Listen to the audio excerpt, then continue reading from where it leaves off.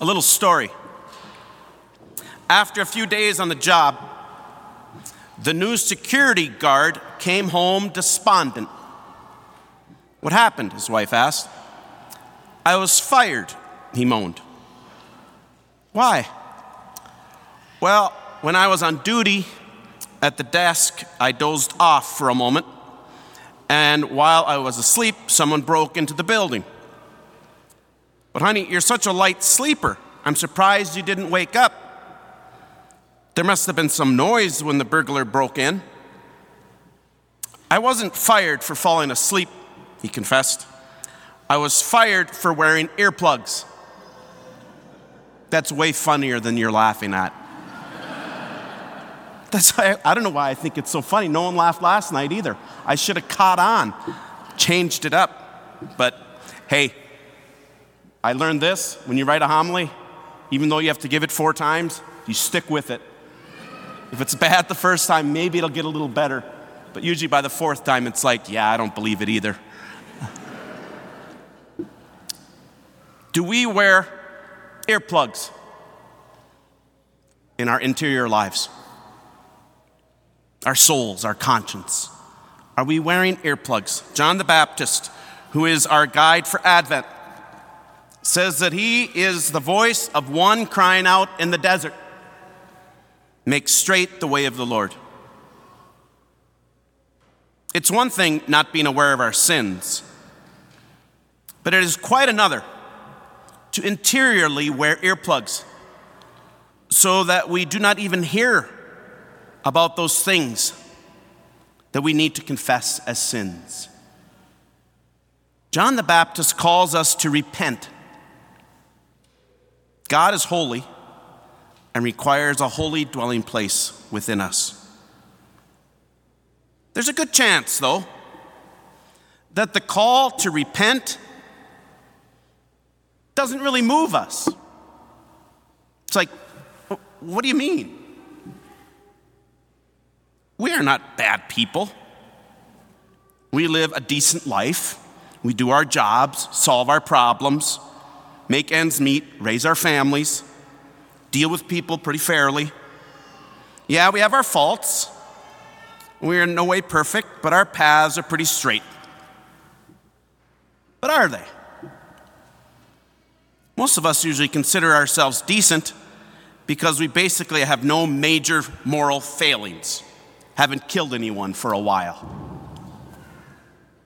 Since I haven't killed anyone, I don't even think other ways of killing someone, like with my tongue, what I say about others, how I gossip, and on and on.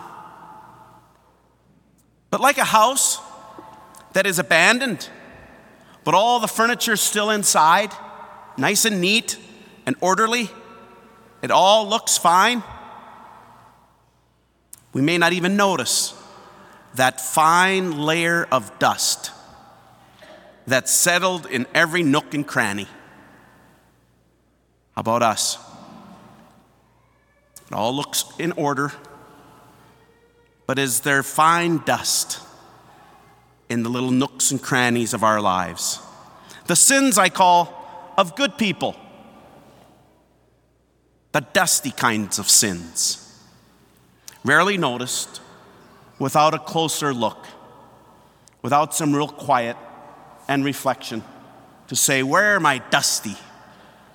Where could I use a little dusting off? This is a wonderful time to use that sacrament, if you haven't yet before Christmas, to make a good confession. Because the thing is, with confession, not only does it forgive sins, it strengthens us. It strengthens us for virtue so that we can grow and mature, and so that these dusty little sins don't grow and mature. And they can.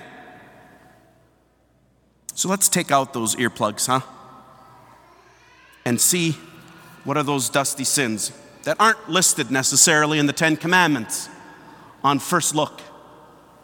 But actually, in the Catechism, the Catholic Church, when it talks about the moral life for an examination, it uses the 10 Commandments and can fit everything in there.